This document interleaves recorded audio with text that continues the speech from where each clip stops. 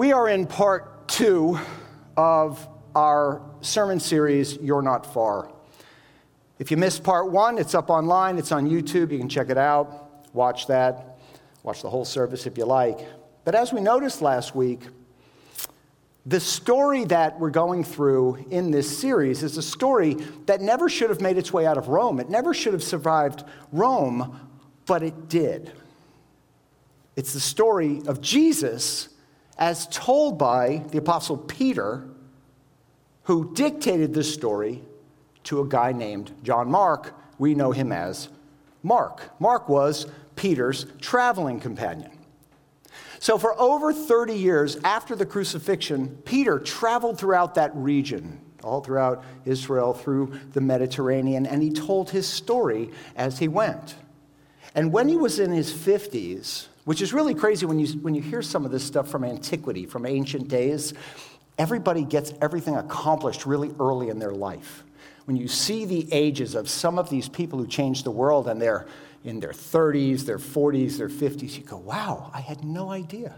If anyone's ever heard of Dietrich Bonhoeffer, who was a German pastor who led a movement against the Nazis during World War II, when Bonhoeffer died, if you haven't read his biography, I just spoiled the ending for you, but when Bonhoeffer died, he was only 39 years old, and he accomplished so much in his 39 years. So anyway, when Peter was in his 50s, he was arrested by the Roman Emperor Nero, and he was imprisoned in Rome, and he would stay there until Nero had him executed. Now, we don't know the specifics of Peter's imprisonment. In those days, there were prison cells, but there was also a lot of house arrests, so we don't know how that exactly happened. But we do know that Mark, who traveled with Peter, had heard Peter tell his story of Jesus over and over and over again. So when Peter was imprisoned, Mark took it upon himself to have Peter tell the story of Jesus to him one more time so that he could write it down, so he could preserve it for posterity, so he could preserve it for us. And the story that Peter told to Mark comes to us in the form of the Gospel of Mark. Now, Peter died in about 65 or 66 AD. So not terribly long after Jesus was resurrected. And this first century document, the Gospel of Mark, would eventually be collected along with some of the Apostle Paul's letters and other letters and the other Gospels, Matthew, Luke, and John, and they would be put together with the Jewish Bible, with the Hebrew Bible, with the Old Testament, to become the book that we call the Bible, right? Well, Peter spent years with Jesus. And after the crucifixion, Peter continued to believe that Jesus, his teacher, his rabbi, as we're going to see in a minute, was somebody special. So if you can, in your mind's eye, just picture Peter, a man in his 50s, who's facing execution, is sitting there with his friend, his young friend, Mark, and he's sort of giving him the whole story. He's downloading the story into Mark's brain, onto the quill and onto the parchment, just one last time for Mark to record. Now, Mark knew Peter's story. He'd been with him for a few years, but he knew that Peter was an eyewitness to Jesus. He was one of the 12. He was there with Jesus. He saw everything. And Mark knew that Peter's story about Jesus would change people's lives. Well, as we saw last week, here is how Mark's gospel begins, Peter's words, Mark's gospel. And it's like when Peter starts off telling us a story, he wants to start at the beginning. He wants to start with the big picture. So that's what he does. He says, the beginning of the good news about Jesus, the Messiah, the Son of God. And as we said last week, if your understanding of Christianity is not good news to you, then you've never heard Peter's version of Christianity. Now, this is pretty remarkable. 30 plus years after the crucifixion, Peter was still certain, positive, that his friend, his mentor, his rabbi was indeed who he said he was. He was indeed the Son of God. And Peter was certain of this because of the things that he had heard Jesus teach and the things that he saw Jesus do, both during his earthly ministry and after Jesus came back from the dead. When you see somebody die a horrible death by crucifixion on a cross, and then the next day, or 3 days later, you're having breakfast with him on the beach, you tend to believe what he's telling you. I mean, that's pretty compelling. And it's because of Peter's testimony, along with the testimony of other eyewitnesses who were there, Matthew and John among them, we can know with that same certainty that Jesus is the Son of God. Now, Peter and the other apostles and other people who follow Jesus risked their lives to document all of this evidence for us. So anyway, after Peter's introduction here in Mark's gospel, after he told us a little bit about John the Baptist, remember John the Baptist was Jesus' cousin who was born a little bit before, and he heralded the way for Jesus to come. Peter told us that John the Baptist went to prison. In verse 14, then he said, Jesus then went into Galilee, proclaiming the good news about God. Now, when we read this, there's a question that begs to be asked. And that question is, all right, what exactly is the good news of God that he's talking about? Well, if you've been coming here a while, or you've spent time in another Bible teaching church, you might be inclined to more strictly define this phrase, good news, the good news of God. You might be inclined to strictly define it like this: Jesus died for your sin, and if you put your faith in him, you go to heaven when you die. And of course, that is what the Bible teaches us. That is true. But at that point in history, it hadn't happened yet. So that's not what Peter is talking about here at this moment. Peter would have said that'll come later, and it did come later. It came about 3 years later. But then Peter would have followed up by saying, here's the good news about God that Jesus was preaching everywhere he went. Here is the theme of Jesus' earthly ministry. We go to Mark 1:15. The time has come, Jesus said. The kingdom of God has come near, or some translations translate it, the kingdom of God is at hand. Now, as we talked about last week, everything that came before in the Jewish world and everything that came before in the pagan world was all seemingly in preparation for what God was going to do at that moment. At that moment, as Jesus said, the kingship of God was near because Jesus was there. Jesus, the king, had come to town. The time has come, Jesus said. The kingdom of God has come near. Repent and believe the good news. Now, we know the word repent as well. The word repent means to turn. But in this particular context, it doesn't mean to turn from your sin, but rather it means to turn your life towards the new kingdom of God on earth and embrace the new reality, this new way of living, this new way of relating to other people. So that's what Peter was telling us in this very first chapter of Mark. And Peter was just getting started. And the people's response was amazing. After Jesus said that, Jesus began to go viral. We think we invented that. Jesus invented that. He went viral. The news about the rabbi Jesus and this new kingdom of God began to spread throughout the region. And Jesus drew a crowd wherever he went. In fact, it's interesting. In Mark's gospel, the word crowd appears in nearly every single chapter.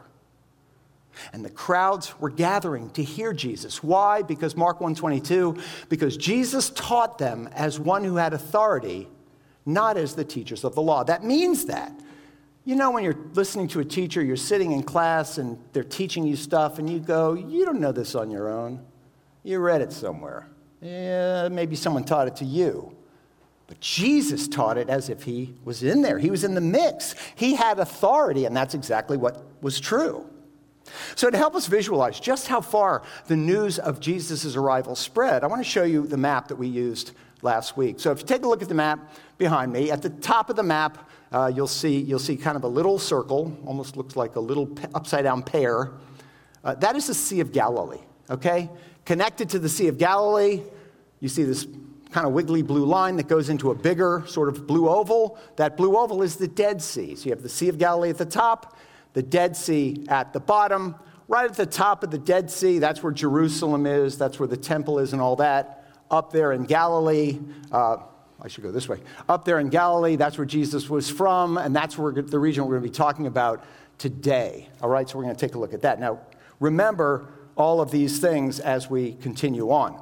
Now, Jesus began his earthly ministry up there, up north in the Galilee region. You see where it says Galilee up there and kind of inside the yellow? That's where Jesus was from. You'll see Nazareth up there as well. Well, Peter was from there too. Peter was a Galilean.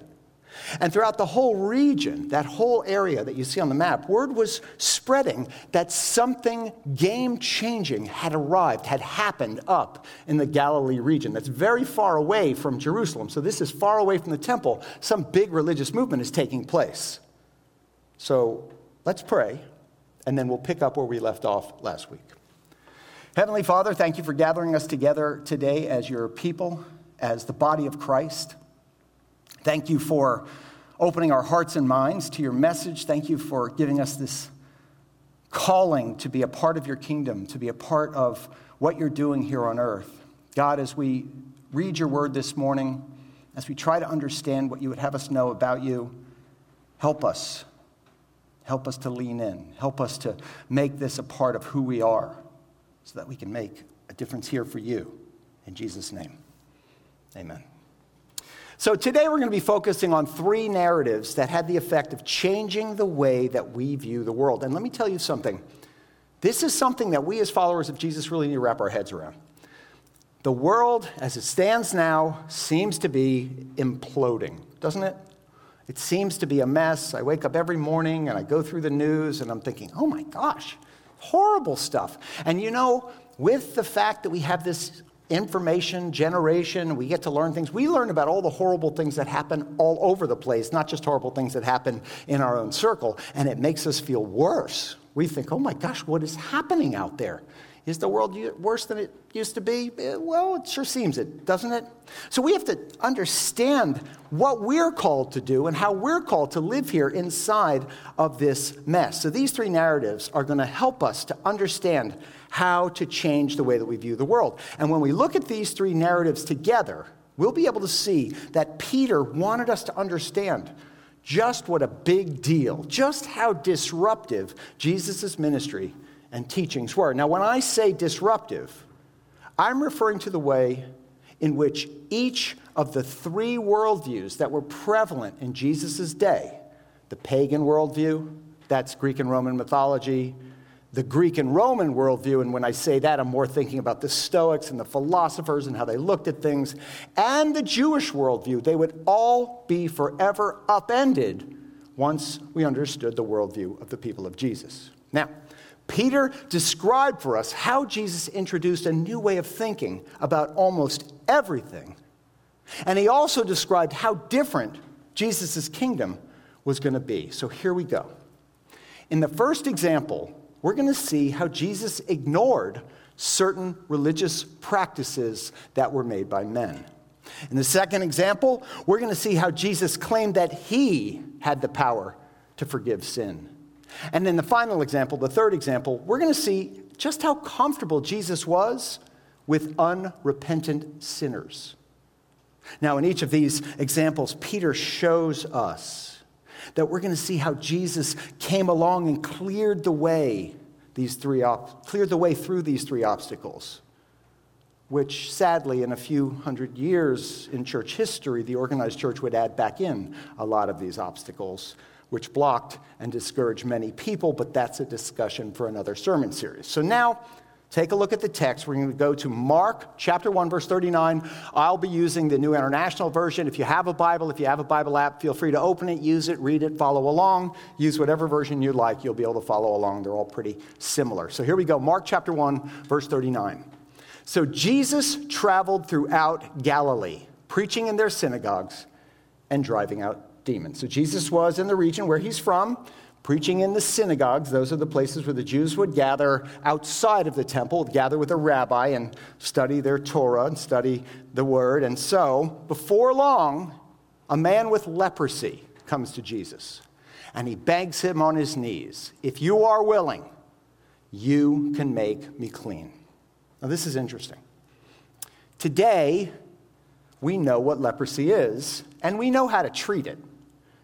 Basically, leprosy today is a very curable bacterial infection. But in Jesus' day, they didn't know what we know. And leprosy was a devastating disease. And not only that, because medicine was still quite primitive at that time, people would call any skin rash leprosy, any skin infection leprosy. And they would treat the victims or the sufferers of that skin infection, skin disease, leprosy, they would treat them accordingly. So when someone in the Jewish community was diagnosed with leprosy, they were forced to remain separate from their community until such time, if ever, that they were deemed clean again. Now, in those days, there were very few things more shameful than being cast out of one's community. Community was everything. And as a result, the people who were determined to have leprosy, well, they became outcasts. They were cast out of their community. And consequently, these people felt like they were in limbo. They didn't belong anywhere. They weren't dying. Leprosy wouldn't kill them. It would harm their nerves, and they'd lose limbs, and they'd lose body. It's horrible, but they didn't die from it. But they weren't permitted to participate in the life of their communities either. So in a sense, these people felt like they were suspended between heaven and earth because they were shunned, because no one ever touched them. All right, so now let's look at the verse. A leper came to Jesus and said to him, "If you are willing, you can make me clean." So what the man said perfectly reflects the man's expression of faith. This is a great way to talk about what faith in God means. Confident Jesus can, hoping Jesus will. That makes sense? Confident Jesus can. I know if I pray to Jesus, if I ask for something, whatever, I know he can. But I'm hoping he will. I'm hoping that's God's will. I'm hoping Jesus will answer my prayer. Now, when this man came up to Jesus, of course, Jesus reacted, and his reaction was remarkable. And in the scripture, in Mark 1:41, it says this: Jesus was indignant. Now, when we think of indignant is this: how dare you, right? That's indignant. Clutching your pearls. Oh, no, that's indignant, okay? But that translation, using the word indignant, makes Jesus sound kind of angry with the man, doesn't it? Jesus was indignant. How dare you come to me? But that's where the translation kind of falls off a bit. In the Greek, it indicates that Jesus wasn't angry with the man. Jesus was angry with the way that the religious system had turned its back on the man, turned its back on somebody in his situation, because that wasn't a loving way to treat a member of the community. How do I know that's what Jesus meant? Because we're going later on in the verse. So instead of ostracizing the man, remember, if Jesus was mad at the man, he would have turned his back and walked away. So he didn't do that. Instead, Jesus reached out his hand and he touched the man. And he said, "I am willing. Be clean." So remember, Peter's the one telling this story. And upon seeing Jesus reach out and get ready to touch a leper, can you imagine what was going through Peter's mind? I kind of feel like Peter must have been thinking, yikes, Jesus, don't touch him. A, you might get leprosy, and B, then you'll be unclean too.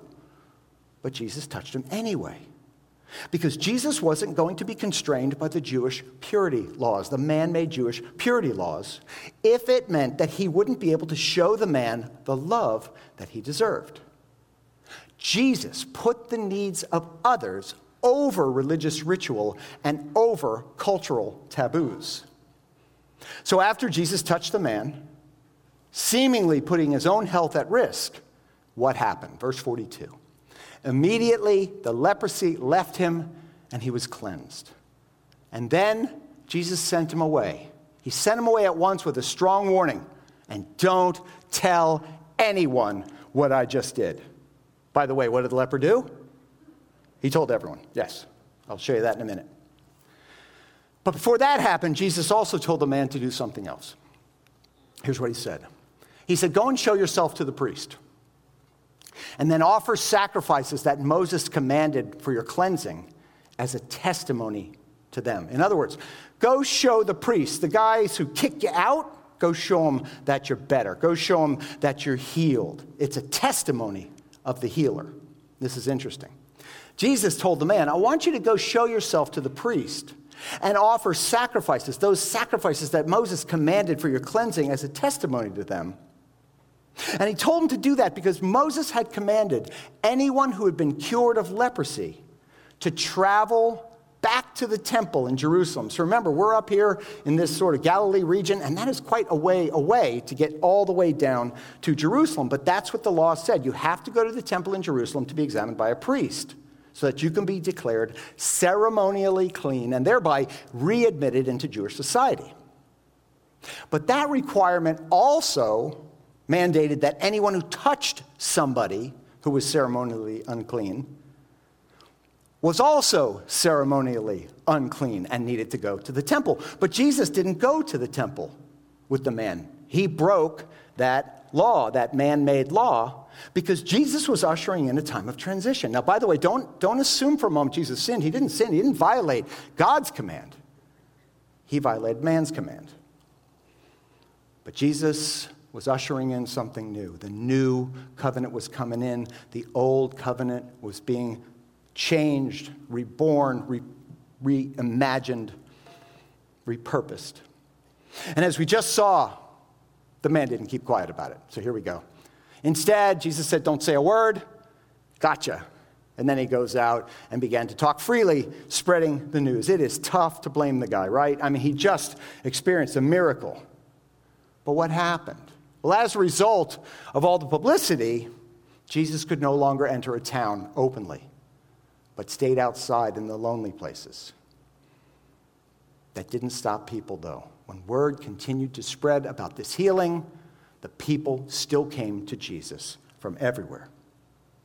So from there, Peter moves on with the story, and they go back to the big city of Capernaum, which is also located in that Galilee region where Peter, Jesus, and some of the other disciples were from. So we go on to Mark 2, verse 1. A few days later, when Jesus again entered Capernaum, the people heard that he had come home. The people began to surround Jesus. So he went into a large home, and he began to teach there in the large home, but a crowd followed him. Crowds followed him wherever he went.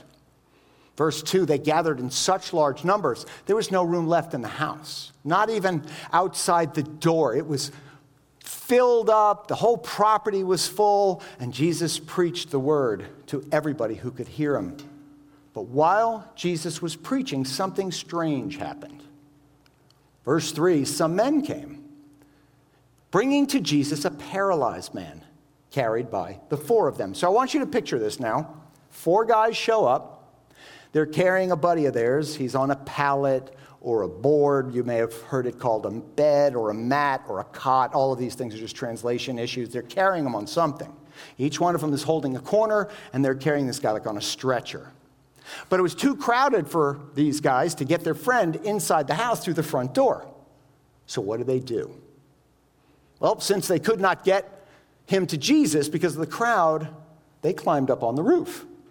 And they made an opening in the roof above Jesus by digging through the roof. And then they lowered the mat the man was lying on. So are you picturing this scene?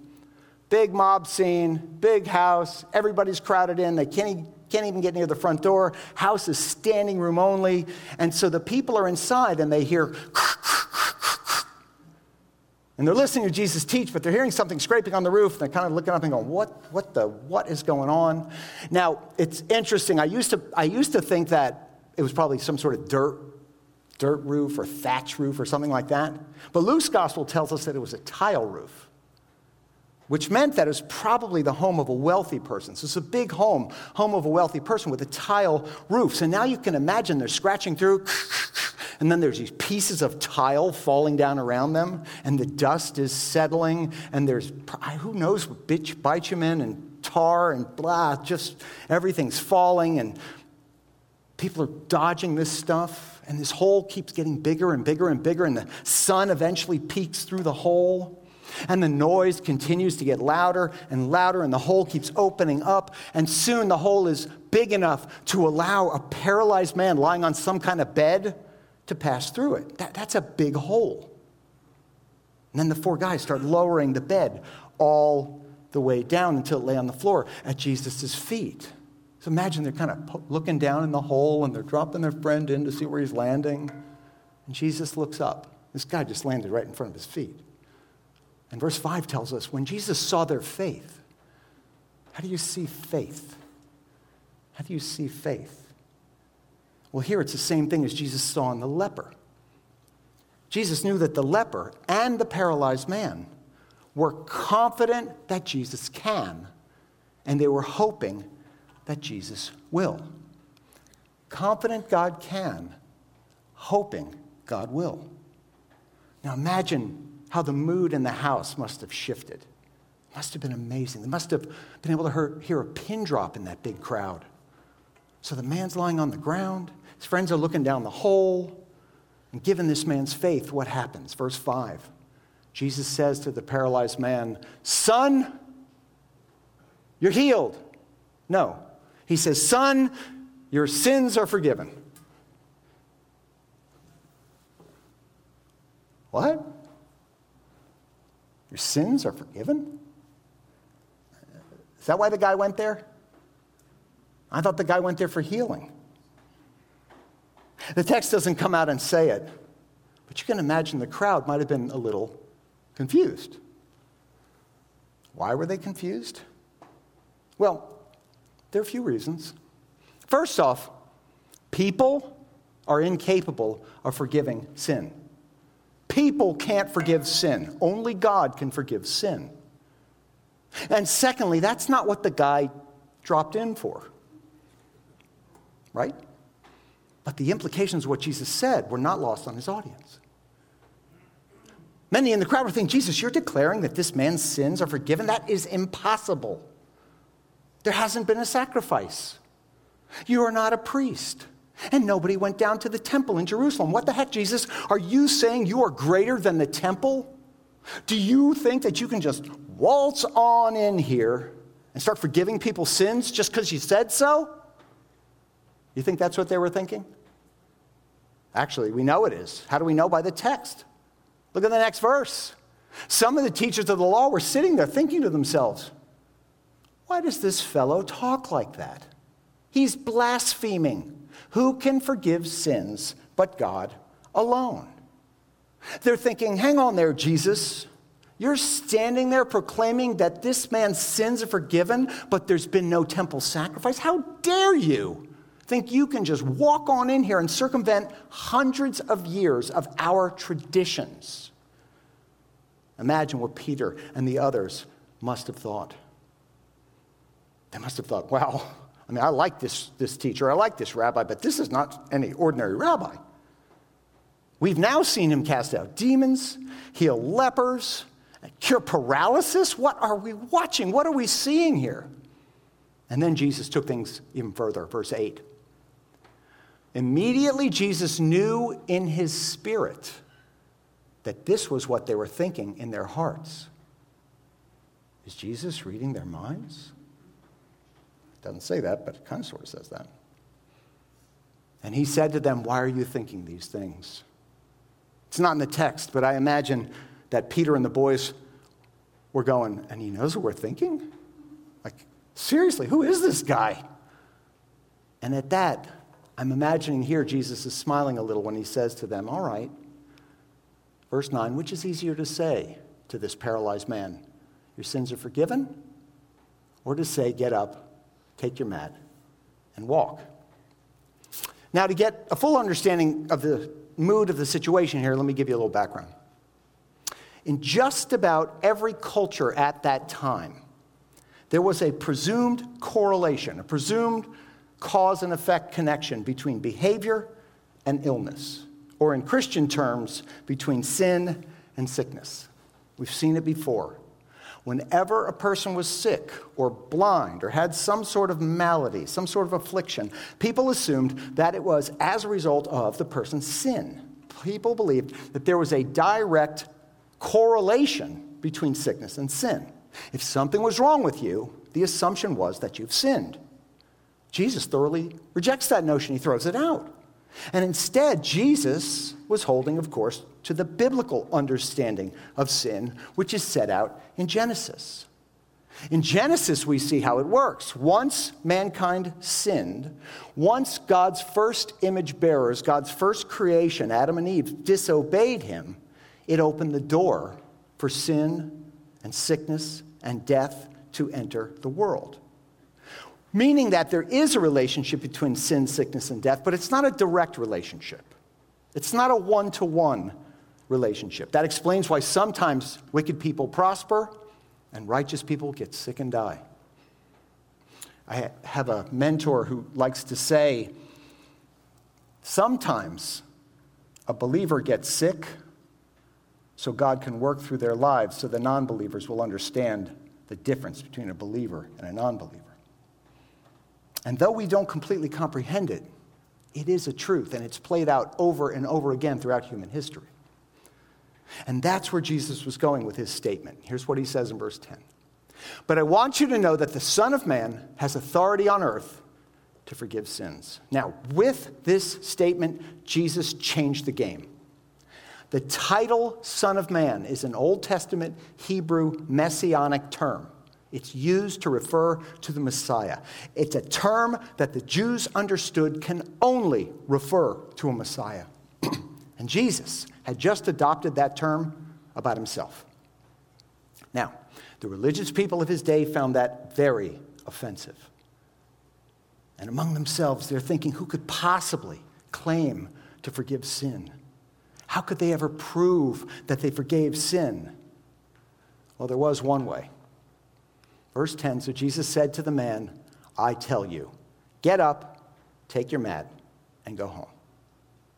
And at that moment, the disciples and the other people in the crowd must have thought, if he can do that, maybe he can reverse the consequences of sin. And with that, verse 12, the man got up, took his mat, and walked out in full view of them all. And Peter tells us the crowd had never seen anything like it. As we saw at the beginning, Jesus said, the time has come, the kingdom of God has come near, repent and believe the good news. Jesus said, turn in my direction and accept my words about you and your sin. Repent and believe this good news.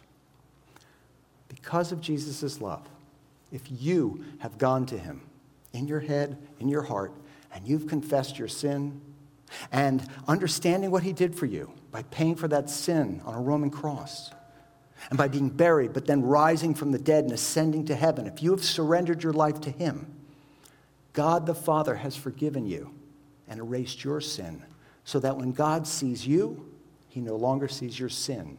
He only sees the perfection of his perfect Son. If you've given your life to Jesus in that way, your heavenly Father no longer holds your sin against you. And if God doesn't hold your sin against you, who are you to hold your sin against yourself? So with this account, Peter set up the conflict that we're going to see over and over and over again between Jesus and the religious leaders. When Jesus claimed to be able to forgive sin, and when he basically removed the need for the entire temple system, he became the enemy of the religious leaders. And soon, word about him would reach all the way back down to Jerusalem. And in an upcoming message, we're going to see some of the religious leaders come from Jerusalem up to the Galilee to try to see what Jesus was up to. Anyway, from there, Peter moves on to our third narrative. So here's our map again. So Jesus and the boys are still up in the Galilee region up there on the top of the map. And he's going to go to Capernaum. Now, Capernaum was a city surrounded by a bunch of small fishing villages. As I alluded to a few minutes ago, one of those villages was the home of Peter, Andrew, James, and John. So they knew Capernaum. Capernaum's where the Costco was, okay? So they had to drive there, like we have to drive to Pompano, right? So that's kind of what that is. So bigger town, that's where they're from. They knew Capernaum. It was the closest big town to where they're from. And it was where they frequently went to sell their fish, to sell their catch, and to pick up supplies, and to attend their synagogue. Their town wasn't big enough for their own synagogue. Most likely, they attended the synagogue in Capernaum. So in Capernaum, the guys were within walking distance of their homes. Anyway, so they're walking along the shore of the Sea of Galilee. Remember, it's also called the Lake Gennesaret, Lake Gennesaret. They fished this place for years. They knew everybody on the lake. They knew all the merchants. They knew all the people. They knew all the neighbors. Everybody knew who they were. It's interesting, as a sidebar here, in those days, it was very rare for somebody to travel more than 25 miles from their home, unless they were going all the way down to Jerusalem to the temple or over to the Mediterranean Sea to do some deep sea fishing or something. Well, anyway, Mark 2:13. Once again, Jesus went out beside the lake. Okay, that's Lake Gennesaret, the Sea of Galilee. A large crowd came to him, and he began to teach them. As he walked along, he saw Levi, son of Alphaeus.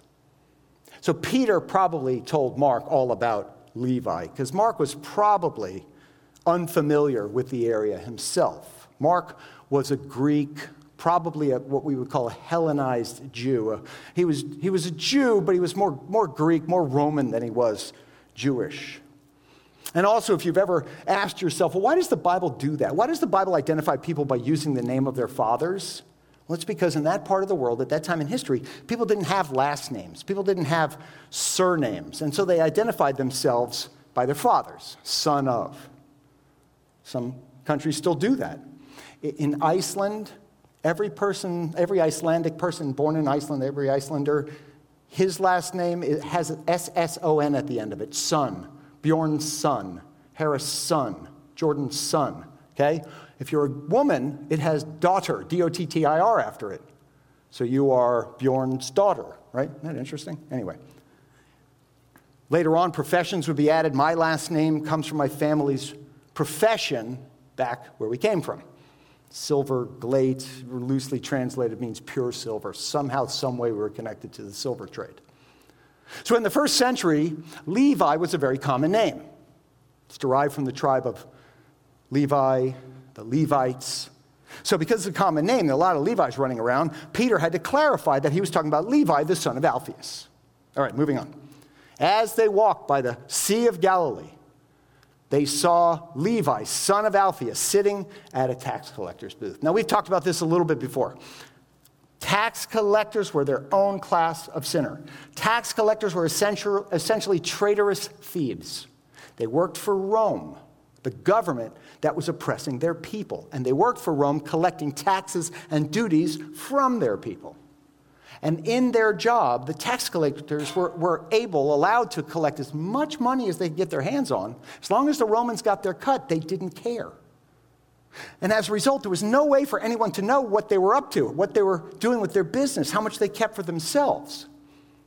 And as a result of that, any Jewish man who took on that profession was absolutely hated by his fellow Jews, was loathed. He was hated by his own family. And on top of that, Levi was working for a very unpopular governor. He was working for the governor Herod Antipas. Remember, Antipas, we talked about it last week, had just recently had the beloved John the Baptist executed, cut off his head. So the people hated the governor. And they hated anybody who worked for the governor. And they particularly hated any Jew who stole money from his own people to give to the governor. So suffice it to say, Levi was not a popular person in his community. And Peter knew him. It's probable, we don't see this in the scripture, but it's a good guess, that because the community was so small and so connected, it's possible Levi had actually had interactions with Peter. He'd probably overcharged Peter, stolen from Peter in the past, stealing customs fees or transit fees. But at that moment, Peter wasn't just a fisherman anymore. He kind of moved up in the world. He'd become a student of the rabbi that the whole region was talking about. And so Peter, Andrew, James, and John, they're walking with Jesus, and they saw Levi. Now, we know Levi by the name what? Matthew. I know that gets confusing. Don't forget, most of the Jews at that time, living in Rome, living in that area, living in Roman-controlled territories, like what we're seeing up here, or like we saw on the map, they went by two names. They had a Jewish name, in this case Levi, and then they have a Greek or Roman name. Here it was Matthew. That's the same. If you've met somebody who comes from China and they have a name that we can't pronounce in English, they'll usually come up with some sort of Americanized name. Same with people from certain Latin countries. I have an other name. I have a Jewish name. Does anybody know what my Jewish name is? I'll tell you later. Anyway. Upon seeing Matthew, Jesus stopped at Matthew's tax booth. And though we don't know what Peter was thinking, we can assume it was something like, "Ugh, why are you stopping there? I hate this Matthew guy." Well, to finish up the story of how Jesus disrupted everything, Peter told Mark, "Man, it was nuts." Jesus walked over to this dirtball, and here's what he said to him. He said this, "Follow me." It is not too difficult to envision that Peter had little problem with the first two actions of Jesus that we looked at in this chapter. When Jesus healed the leper, it was kind of gross. But the leper was more a person to be pitied and not hated. And when Jesus healed the paralyzed guy after forgiving his sin, it's possible Peter was thinking, all right, you forgave that poor man's sin. It's not a big thing, really. He probably didn't sin much. I mean, the guy couldn't move. How much could he sin? But when it came to Matthew, a man who was widely hated and whose sin was open and notorious and well-known, that had to bug the heck out of Peter. Associating with a tax collector is not good for one's reputation. And it certainly wasn't good for Jesus' reputation. And it wasn't good for his ministry. And it wasn't good for the whole movement. And besides, as a pastor friend of mine likes to surmise, Peter was probably happy with the guys in the band as it was. I like these guys. They're fishermen like me. So bringing Matthew into the group would be a lot like bringing a new person into your established small group, right? Come on, boss. We've already got a good small group. We've been together for a long time now. We all get along so well. Why would you want to mess that up? But then I'm sure to their amazement and contempt, Levi got up and followed Jesus. By the way, if you've watched The Chosen on TV, which if you haven't, I recommend it, I think they did a really nice job conveying the probable attitude of the disciples when Matthew was called. If you watched it, you can see that they really don't like Matthew very much at first. All right, let's land this plane now. What should we take away from these three stories of how Jesus disrupted the religious establishment of his day? Well, it's this. The kingdom of God has come near, and everyone was invited to participate in it. Even people like Matthew, who'd literally stolen from his own kind out of greed. And even people like Peter, who would later on betray his Savior out of fear. And even people like me, who spent the first 30 years of life far from God and serving only myself and my needs and my wants. Jesus invited people like Peter and Andrew and James and John and Matthew and me and also people like you to participate in the new kingdom that was being ushered in by a new king, King Jesus. Jesus had come to institute a new way. And as we'll see in the coming weeks, Jesus' new way would continue to crash into Peter's way, which was on its way out. Why is that? Because it was time. The time had come. The kingdom of God was at hand. And it brought with it a new understanding of ourselves and a new way of understanding the world in which we lived. And it would eventually upend all of Peter's old ways. And would upend his fear and his aggression and his insecurities and his prejudices.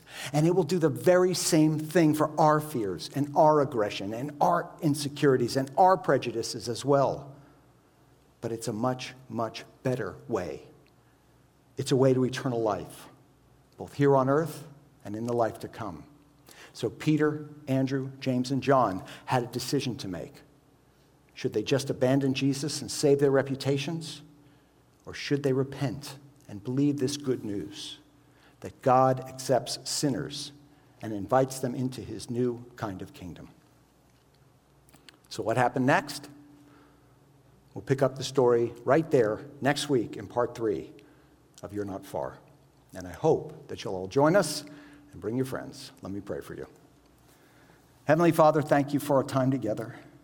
Thank you for the story that you've preserved for thousands of years, just so that today, in our crazy world, we can understand that you're calling us to something so much higher and something so much better. God, we're thankful that you've drawn us to yourself. We're humbled by the fact that you know everything about us and yet love us anyway. And God, we ask that we'd be able to follow you with all that we have and tell the world about you. In Jesus' name, amen.